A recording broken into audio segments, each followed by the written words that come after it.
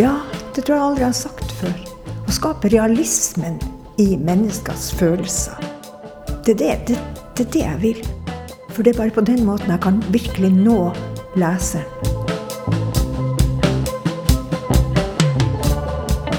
Du hører på Flygel i Myra, en podcastserie hvor jeg, Kyrre Andreassen, snakker med forfatterkollegaer om hvorfor og hvordan de skriver. I dag, Herbjørg Wassmo.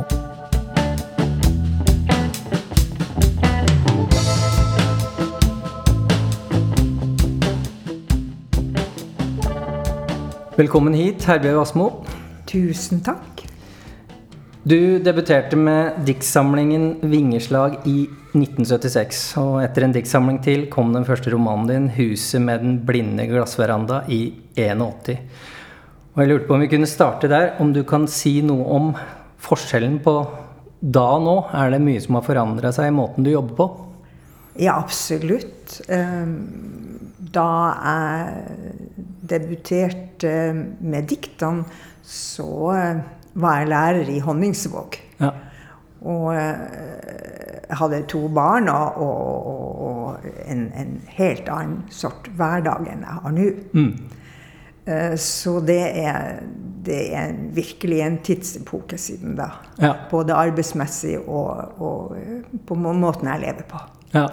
Nå er jeg et privilegert menneske som skriver på heltid og får pensjon i posten. Det er vidt forskjellig. Ja. Ja. Men inngangen din når du for eksempel starter på noe da, starter på en bok, er den også forskjellig? Er det noe med at i og med at du har bedre tid, at du har bedre tid til å tenke og bruke på å komme i gang, eller kjentes det mer som et press før da, når du hadde jobb ved siden av for eksempel? Nei, det første jeg skrev, antagelig var jeg ikke mer enn 9 år. Nei. Det var jo et rop om hjelp. Ja. Og det var jo en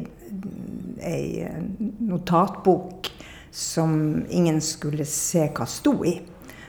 Og den gjemte jeg jo under fjøsgolvet der på Skogsøya i Vesterålen. Fordi at jeg hadde jo ingen illusjon om at det som stod i den loggboka mi at noen kunne se det, for det var alt for skambefengt. Men det var det begynte med. Det var et rop om hjelp. Og jeg visste jeg aldri kom til å få den hjelpa. Og etter det så skjønte jeg vel også intuitivt etter hvert hvor farlig ordet er. Og dermed ble ordet mitt våpen mot verden, men også en kommunikasjon med verden. Det ble sånn at jeg levde i 2 forskjellige dimensjoner. Eller kan du si 3 forskjellige dimensjoner. Jeg levde i den dimensjonen der jeg skrev disse notatbøkene som jeg gjemte under fjøsgolvet, og som ingen skulle se. Og jeg gikk ut sammen med vennene på skolen og ellers lekekameratene og levde i den verden. Det som var i notatboka og det som var i den verden med vennene og slektningene, det kunne ikke, de kunne jo overhodet ikke tangere. Og så etter hvert så hadde jeg jo også fantasien. Eller jeg skjønte at fantasien var min virkelige sterke verden. Og det var vel redningen for en nok så kaotisk begynnelse på livet. Og siden jeg har skjønt at jeg var såpass god til å bruke fantasien og forføre vennene med fantasien. Vi hadde rolleleker, og at jeg brukte den fantasien for alt den var verdt. Og det var min rømming. Det gjør vel kanskje alle barn, men jeg ble ekstremt god på å lyve. ble det. Ja, det en god egenskap for en forfatter, da. Ja, jeg synes det. Men da du debuterte, da var det fortsatt... Altså, man spør jo ofte hvorfor du skriver, og det ikke alle forfattere som har et godt svar på det, men det hadde jo du. Det var et rop om hjelp, og så var det den andre dimensjonen som du snakker om, å være i den. Men hadde det et element av det i seg da du debuterte også?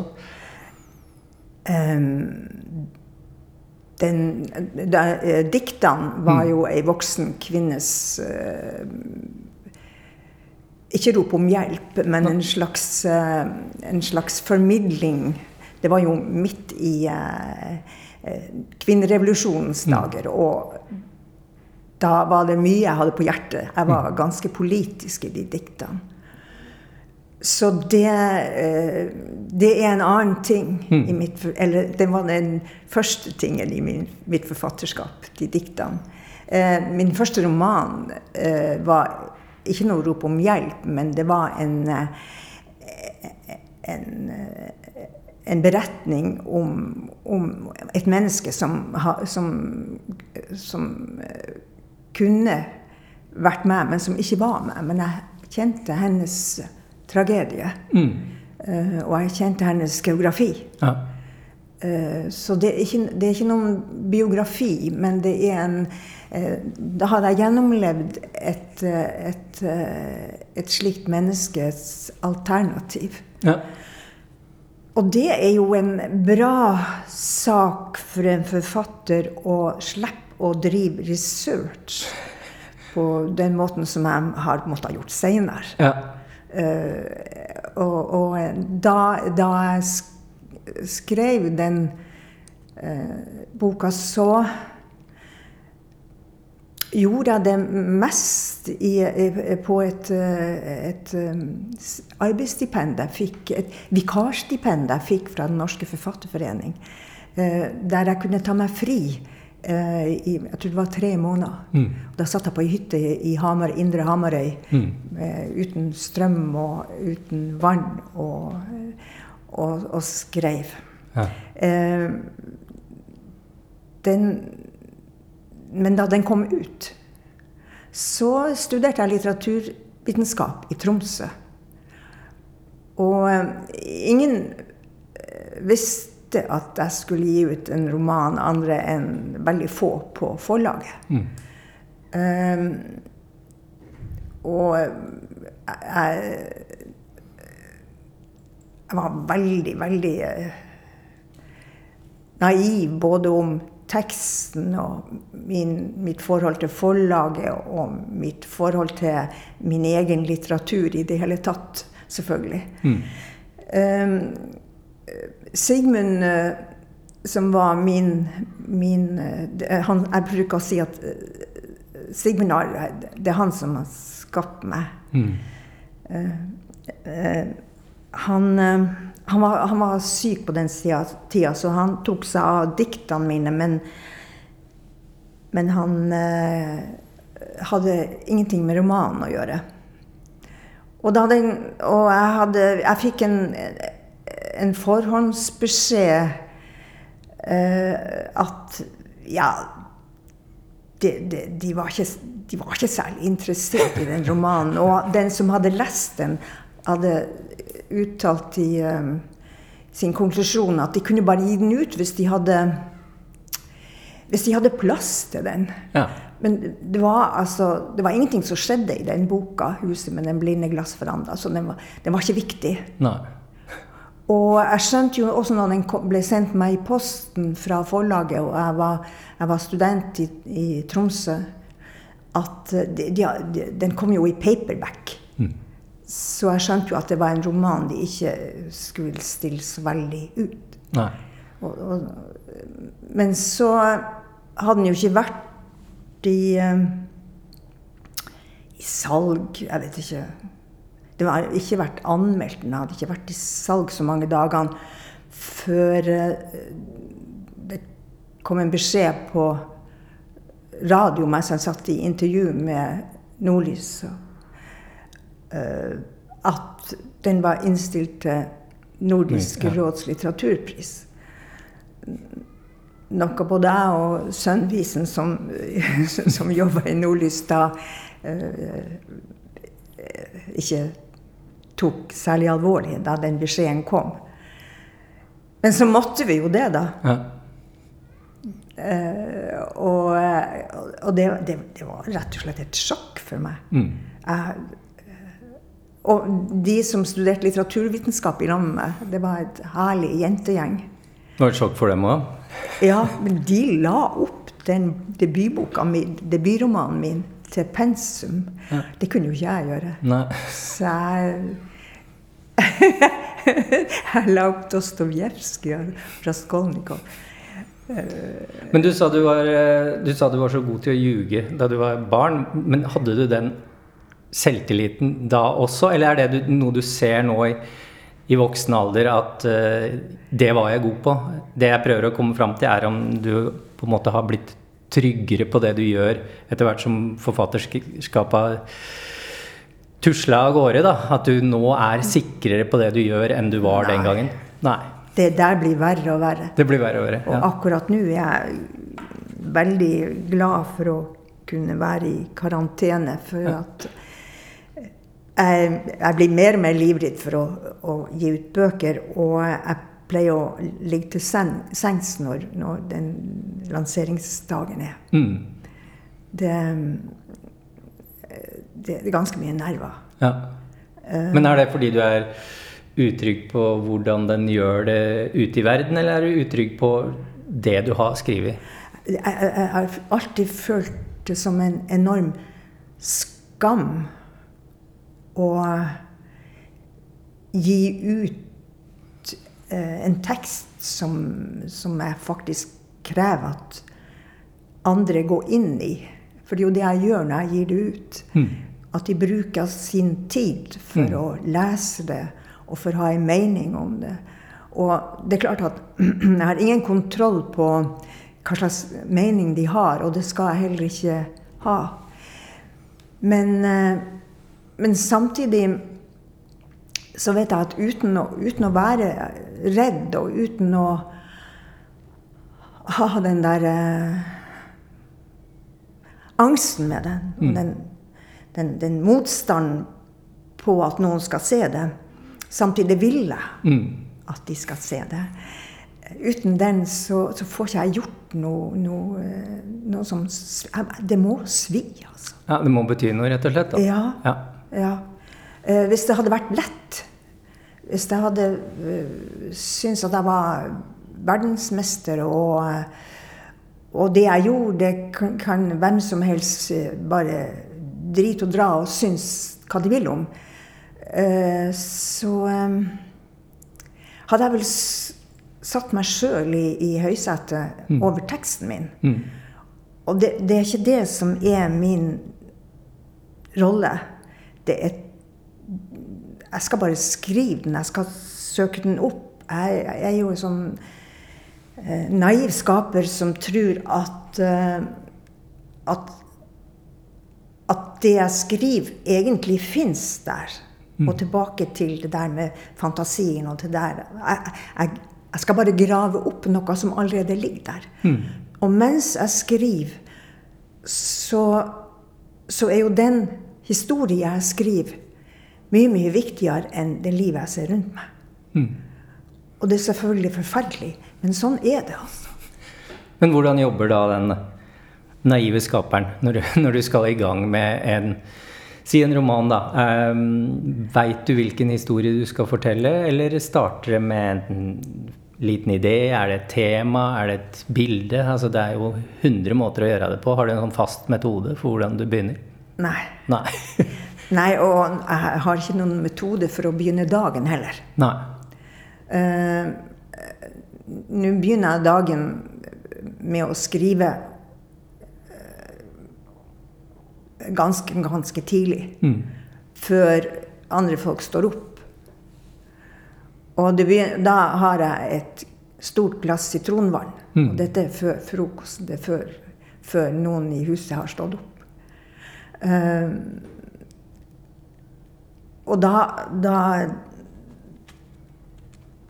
Da det bare jeg og de ordene som jeg skal finne. Ja, for du vet ikke hvilke ord det er? Nei. Jeg kan selvfølgelig ha en illusion. Jeg har veldig ofte en illusion om at nå skal jeg gjøre ferdig det kapitlet, og det skal jeg sannelig rydde opp i, og nå skal de menneskene, de skal gå dit som jeg ser akkurat nå at de skal. Og så skal det ikke mer til en replikk som jeg aldri har hørt før. Som snur alt. Og svart blir kvitt, og grått blir rosa, eller hva slags bilde jeg skal bruke det. Og det jo som jeg vet ingenting som rett og galt i et menneskeliv. Nei. Et menneske jo ikke statisk. Jeg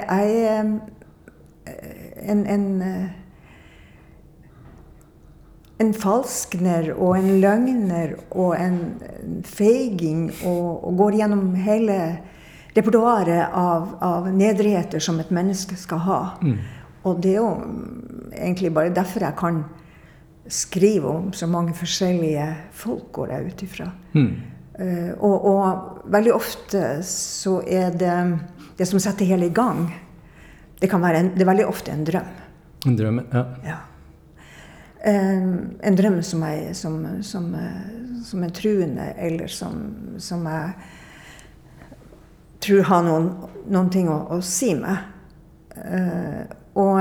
Eller det kan være en replikk. Det kan være en lyd. Det kan være musikk. Det kan være at jeg går på utstilling, kunstutstilling, og i et maleri, og ikke klarer å komme meg ut derfra.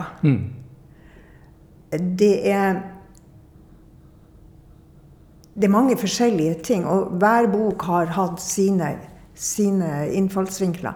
Men det som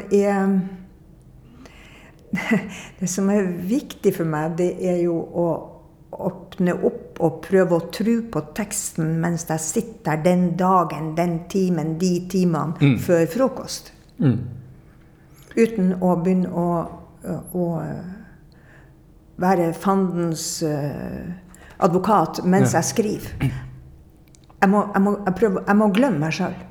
Og det betyr at jeg ikke må høre hverdagslyder. Så for meg å ha overnattingsgjester i huset veldig vanskelig. Ja, da får du ikke skrive.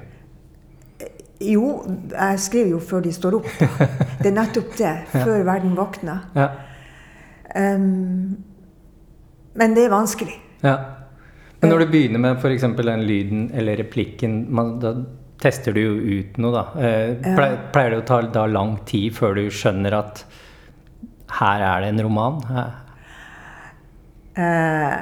Når jeg skrev den første boka om Dina-trilogien, som nå også en fjerde bok, så begynte jo det med et mareritt. Og at jeg måtte bare stå opp og skrive det ut av kroppen, ut av hodet. Og da skjønte jeg vel ut på formiddagen at dette antagelig var en ny bok, men jeg var ikke sikker. Det kunne bare være rett og slett et mareritt. Men det var såpass tidlig, altså, så du trenger ikke ha 40-50 sider før du skjønner at jo, dette blir til noe. Det kan være, altså, bare den grunnstemningen i det første du skriver kan være nok til å gi deg den tryggheten. Det aldri noe trygghet. Nei, en falsk trygghet. Ja, jeg satser veldig på falsk trygghet, altså. Ja. Når det gjelder skriveprosessen. Litt tryggere jeg når mannen min har begynt å lese høyt for meg av teksten. Da det bare et råmanus som trengs veldig mye redigering. Men da kan jeg kan ta den bestemmelsen i øyeblikket etter noen måneder eller etter et år. Han ser jo ikke teksten min. Jeg arbeider jo helt alene i hvert fall et par år. Ja. Men hvordan da, altså du sa råmanus, så det betyr at når du for eksempel skriver ned den drømmen, da så prøver du bare å få det ut, komme deg videre, du sitter ikke og flikker på setninger og ord da, eller? Det kan vel hende at jeg gjør det uten å vite det sånn mekanisk, for jeg er jo lærer. Ja. Men det er ikke det som jeg skriver det bare ut. Jeg skriver det som en strøm.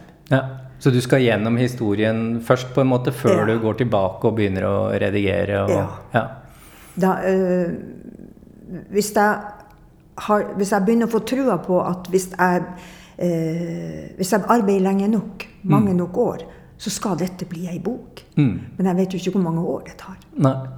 Men det er en bestemmelse jeg kan gjøre. En naiv bestemmelse. For det er selvfølgelig mulig at noen bøker ikke skal bli bøker. Har det skjedd ofte, eller? Nei, det har ikke det. Nei. Men det har jo, altså, jeg bruker jo lang tid på en roman. Ja. 3 år er jo det som... Men hvor lang tid av den 3-årsperioden vil du si da er ren gjennomskriving, og hvor mye er å sitte og flikke og pusse på teksten da? Jeg bruker å si at redigeringsperioden er et svangerskap. Det er det som er svangerskapet. Ja. Den tar 9 måneder. Minimum. Ja, unnfangelsen tar litt. Unnfangelsen kan være veldig snart fort gjort. Ja, som et mareritt, for eksempel. Ja. Men jeg kan også ta vendinger som gjør at jeg må forandre både geografi og rolleliste. Og det skjer da i redigeringsfasen? Nei, det bør ikke skje. Da får jeg virkelig problemer hvis det skjer. Det har selvfølgelig skjedd. At det kommer andre folk inn som jeg ikke har peiling på. Ja. Da må jeg jo virkelig arbeide som en arkeolog. Jeg må bare grave og se hva jeg finner. Ja. Og stole på at ok, det ligger nok der. Det er der. Jeg skal bare finne det. Men nei, det er vel det som er spennende med å skrive og være i den der verden, at alt kan skje. Ja. Og det er min frihet på en måte. Alt kan skje, og så samtidig så må man på et eller annet tidspunkt lage noen rammer da. Så det er... Ja, det er som er ansvarlig. Altså, du kan si at jeg arbeider jo kanskje som vår Herre. Ja. Jeg kastet det ut for vind og vær og skjebne. Ja. Og så ser jeg at dette går rivruskende galt. Og så prøver jeg, sånn som vi innbiller oss for Herre gjør, prøver å ta regi og få oss inn i et skikkelig, moralsk, skikkelig system. Ja. Det er veldig sjelden at jeg får det til. Ja. Det er historier som tar hånd om det. Ja. Og sånn må det være. Jeg liker den uansvarlige og fullstendig løgnaktige og svikefulle måten å behandle stoffet på. Jeg liker godt å arbeide sånn. Hvis jeg skulle skrive på den måten som man skrev stil, eller satte opp et foredrag, for eksempel. Nå skriver jeg ikke foredrag heller sånn. Men så vil jeg kjede meg i hjel. Jeg vil aldri orke å holde på i 3 år med å skrive stil. Ja. For at noen skulle like det, og for at det skulle henge i hop. Og det er derfor at jeg ikke kan si at ja, nå har jeg skrevet første boka i en trilogi. Ja. For meg det er en dødsdom. Ja. Da er jeg helt sikker på at neste gang jeg prøver å svømme over sundet, så går jeg til bunns. Og sånn er det. Ja, så du planlegger egentlig ikke så mye underveis heller? Du prøver å være i den flyten og bare... Ja. For at jeg har en idé om at hvis jeg klarer å forføre meg selv til å leve i årevis, i mange timer av gangen, med dette her som jeg holder på med, så kan jeg kanskje klare å forføre de som skal lese også. Til å ha det like bra og like grusomt som jeg hadde når jeg skapte det. Ja. For at det ikke noe, jeg skriver ikke for at det morsomt. Nei. Jeg skriver for at jeg trenger det. Det ja, hva jeg skal si?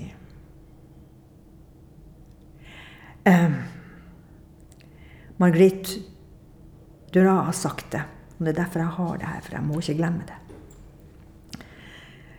Å skrive. Jeg kan ikke. Ingen kan. Det må sies. Man kan ikke. Og man skriver. Det sånn du har det? Ja. Ja. Men du sa leseren. Tenker du på leseren når du skriver da? Når jeg redigerer, så gjør jeg jo det. Ja. Da sniker det seg inn. Oi, oi. Ja. Men det kan være alle mulige slags hensyn, både alt fra ordvalg til ting du synes altså gjør historien mer lett tilgjengelig, eller legger du inn ting som du tenker kan underholde leseren, eller på hvilken? Nei. Hvis jeg ikke har klart å underholde leseren før jeg begynner å redigere, jeg ikke så redd for underholdninga. Nei. Jeg mer redd for å bruke opp virkemidlene og skrive forbi der jeg burde stoppa.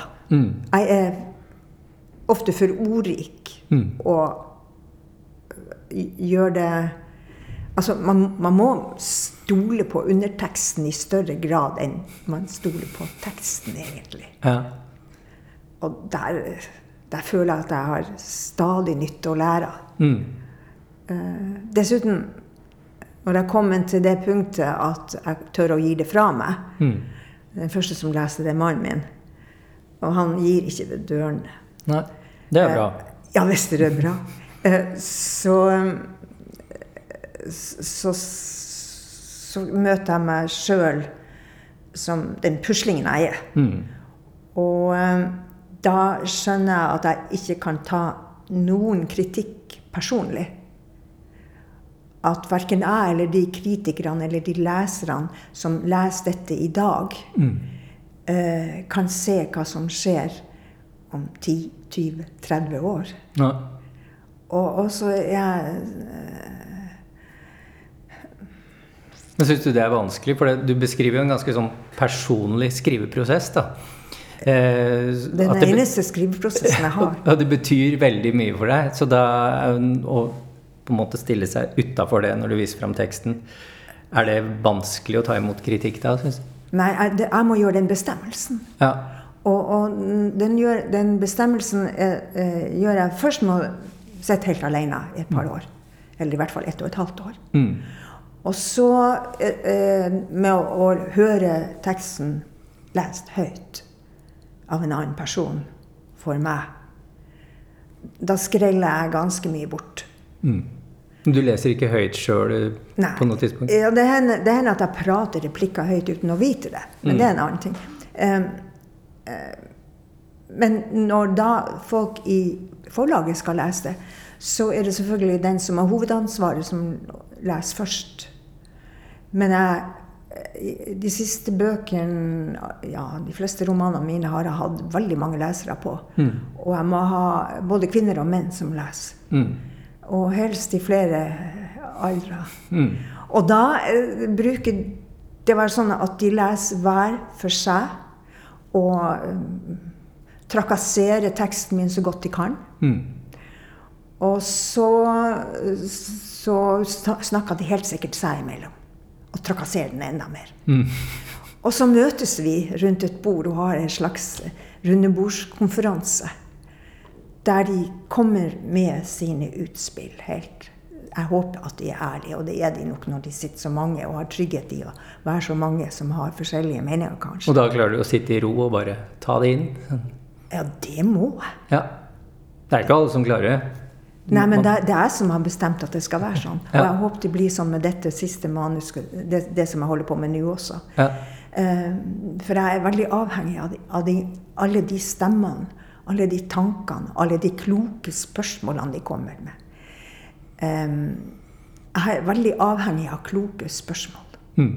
Det er også en del av fantasien å kunne gripe opp de spørsmålene og bearbeide de.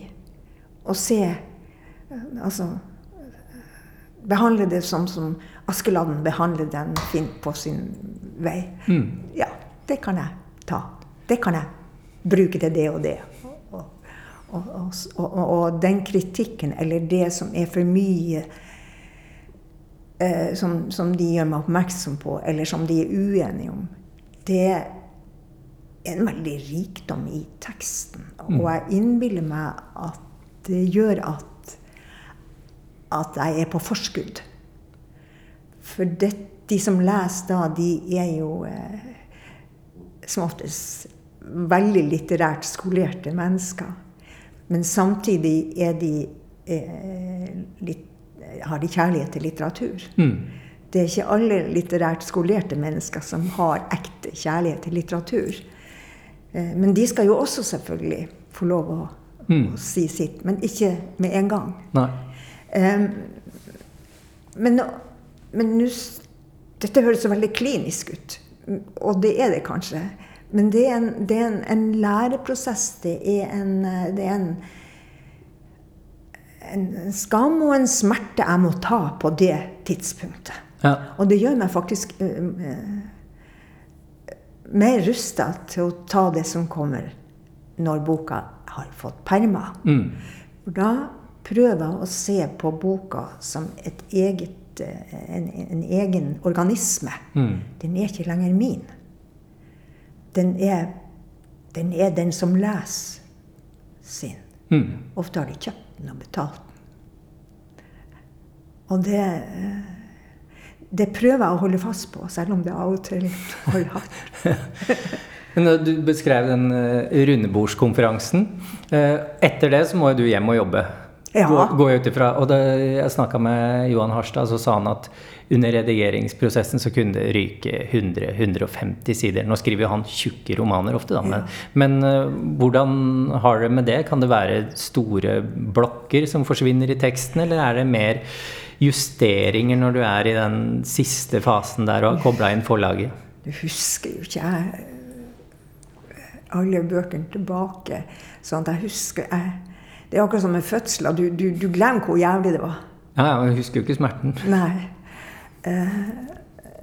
Men det ryker en del, men det ryker en del allerede når mannen min leser høyt for meg.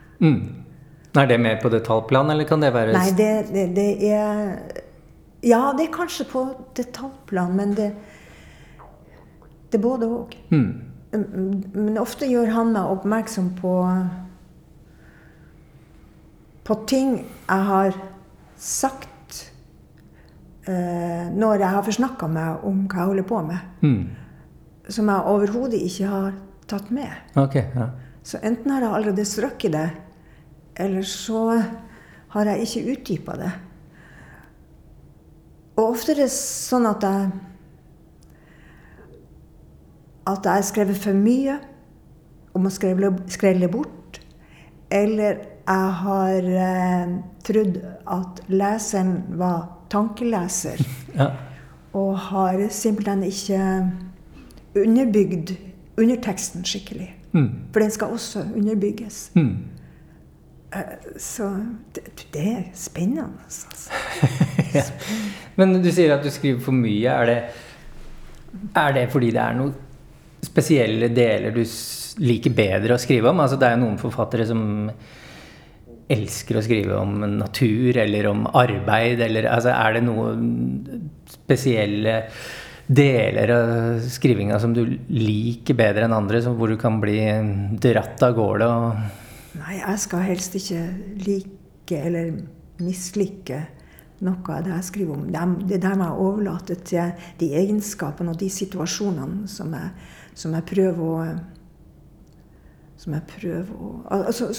personene mine har. For ellers så blir det jo bare Herbjørg Wassmos darlings. Ja. Det kan bli litt... det tror jeg ikke har noe først. Hender det at du stopper helt opp da? At du ikke får til å skrive? Det veldig sjelden at jeg stopper for at jeg ikke får til å skrive. Da skriver jeg heller ut I raseri og sorg. Og så stryker jeg det heller. Ok, ja. Nei, såkalt skrivesperre kan jeg ikke huske. Nei. Nei, det som jeg husker, det at mitt eget liv tar alt. Og at det å være medmenneske tar så mye at jeg ikke får skrevet. Det blir mye likere etter at jeg kommer opp om morgenen, for å si det sånn. Ja. Kjartan Flagstad, jeg stilte han det spørsmålet om det stoppet på det. Ja, da gikk han seg bare en tur, og jeg hadde inntrykk av at den turen var ikke spesielt lang før han kunne fortsette. Så det var ikke den store skrivesperreplagen der heller. Men du nevnte personene mine, og det jo flere som, altså folk kjenner jo til Tora, Dina. Hvordan går du fram når du skal skape en litterær person? Har du noen sånne spesielle steder du går da for å finne ut, altså, hva det første du må vite om de personene? Ja, det veldig forskjellig. Det forskjellig, ja. Ja. Men det har jo hendt at jeg måtte reise dit de var for å drive såkalt research. Men det likte du ikke så godt. Så. Det både og. Det kan være ganske skummelt. Ja. Da jeg skrev et glass melk, takk, så var det var ganske skummelt å reise til det stedet som hovedpersonen, altså som ikke var I virkelig livet, men som var en fiksjon, som jeg hadde lagt hennes gjensted til.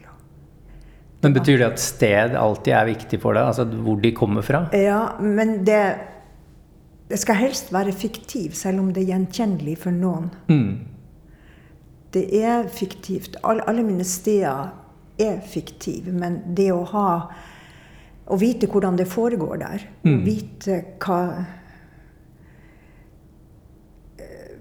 For eksempel når jeg skrev om Dinas sønn som studerte til lege I København, så måtte jeg jo til København, og jeg måtte jo inn I midten av 1800-tallet og være der, og jeg måtte, og det følte jeg jo som en stykke arbeid. Og, det ikke sånn at du bruker det for å trumfe gjennom hvor du har lyst til å dra på ferie? Nei, som ofte så har jeg ikke lyst til å dra på ferie, jeg har bare lyst til å stå hjemme og skrive. Men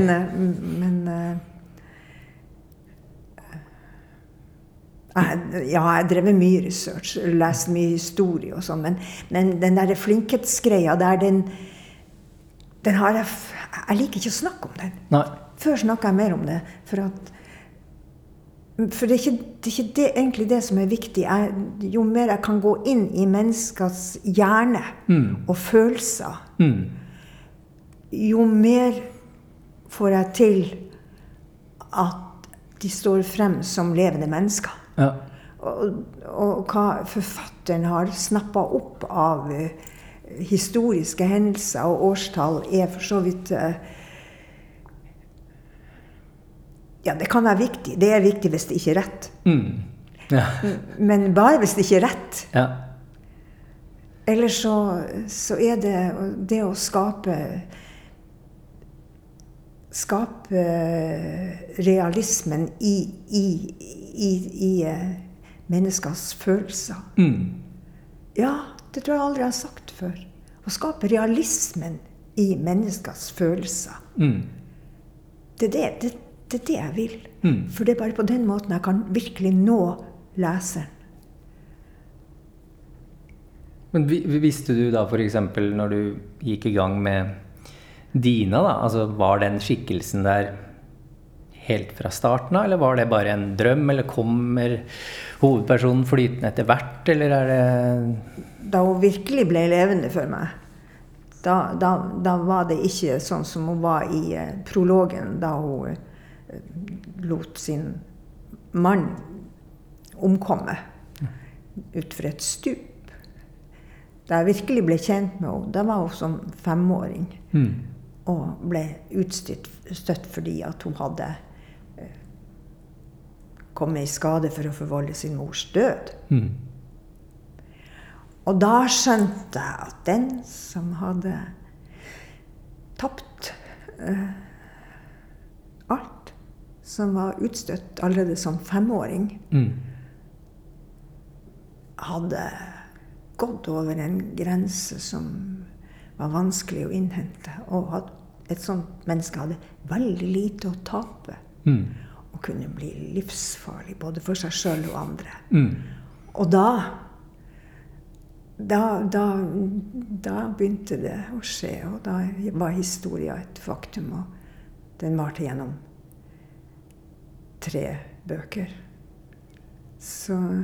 Men må du alltid vite det om en av hovedpersonene dine, på en måte den kjernen da, altså hva som kjernen i den personen? Ja, det det jeg leter etter. Men det forandrer seg jo akkurat som min egen kjerne har forandret seg. Ja, ja. Som alle mennesker forandrer seg. Selv om Sigrid Undset vel som sagt at menneskenes hjerte forandrer seg aldeles intet. Men det jo også en litterær forventning, altså hvis det en bok som foregår over en uke, så det jo ikke nødvendigvis sånn at folk forandrer seg på en uke. Tenker du på den der litterære forventningen, at det skal skje noe med hovedpersonen, at den skal gjennomgå en eller annen forandring til det verre eller bedre i løpet av en roman? Lar du deg styre av sånne ting, eller prøver du å finne en eller annen type logikk når du jobber der? Snakker du om når jeg redigerer og ser hvilke blemmer som finnes? Nei, jeg tenker vel mer at du har en bestemt oppfatning av hvordan denne karakteren om den skal forandre seg i en eller annen retning i løpet av romanen, om det viktig. Eller om det... Nei, tenker jeg sånn. Jeg vet ikke om jeg kan svare på det. Nei, jeg tror ikke det. Nei, da tenker du jo ikke på det. Jeg tenker på mye som jeg ikke klar over. Jeg en intuitiv forfatter. Jeg ikke en planlegger, en intellektuelt klarhjernet forfatter. Nei. Og det orker jeg ikke. Nei, men når du får de der tilbakemeldingene, kan det gå på sånn, de tror ikke at hovedpersonen gjør det i den eller den scenen, eller kan det være sånne ting også, så du må gå inn og sannsynliggjøre det som skjer i teksten, eller det... Jeg skal ikke røpe hva mine altså, hvis du mener de som hjelper meg med teksten, eller de som går igjennom den for at vi skal finne et minste felles multiplum. Nei, det går ikke, du må jo bestemme. Nei, så for å bruke litt humor på det, så har det hendt av og til at jeg sitter og lytter til at de ganske uenige om hva som kan være virkelig, og hva som kunne ha skjedd, og hva som sannsynlig. Og at jeg da har landet på at det som mest usannsynlig det mest sannsynlig. Det trassigheten som styrer da, eller det... Nei, det tror jeg sånn som jeg har iakttatt hvordan menneskelivet og hvordan verden fungerer. Vi kan jo bare se til USA. Ja. For eksempel. Du sa i sted at du driver med noe nå. Har du lyst til å si noe som helst om det, eller det strengt hemmelig? Hvis du tilgir meg, så... Det jeg tilgir dem på flekken, En gang har jeg gjort det, og da var jeg ikke kommet så langt som nå. Men den romanen ble det aldri noe av. Nei, men da... Det var oppbrukt. Da sier vi ingenting om det, for da blir det noe av den romanen her. Ja, det mitt ansvar. Lykke til. Tusen takk for praten. Takk skal du ha.